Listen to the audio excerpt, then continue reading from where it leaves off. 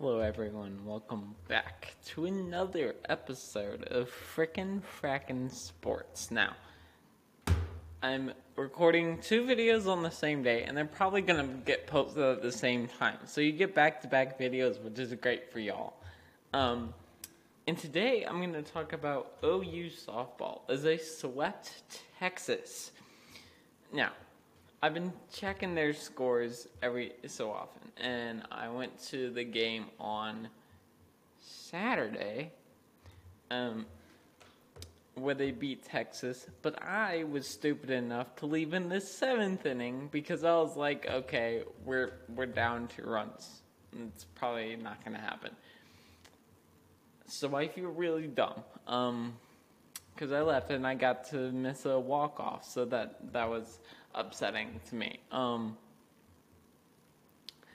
But when you check these scores and you see, OU's softball scores and you look through it, they're blowing basically everyone out. There may be a few where they're like at 4 runs or something. In the game they did lose, they scored 4 runs.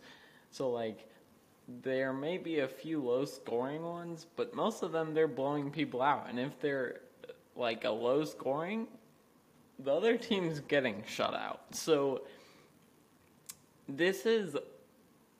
where is the ebbs and flows in this? I know baseball is a weird game, so I have to assume softball is too, right? It's a weird game. You're not going to just shut someone out and be super high scoring, 10-0, and then the next day go out and do 10-0 again because you're facing a different pitcher.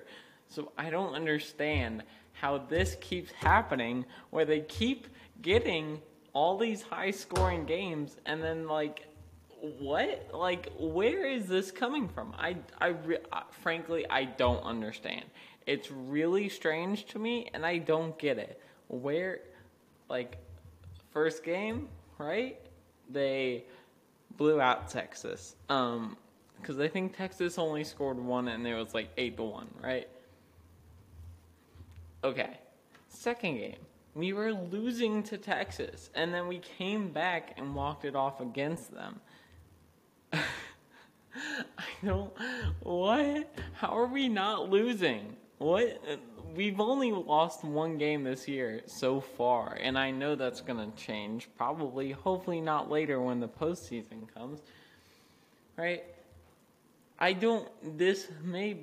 Last year people were saying this may be the most, this was the most dominant softball team ever.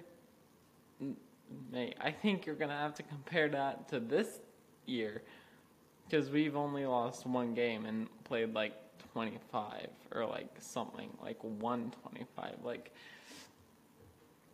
It's insane. I don't know how they keep doing it, but they do. And I mean, props to them. These girls fight and they put in the effort. And man, I feel bad for those teams that they just pretty much they should just mark it as an L on their calendar, right?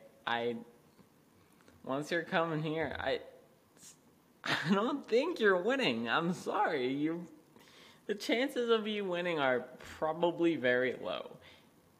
I just don't understand. And then the next game, today's game, they blew them out 10-2, sweeping Texas.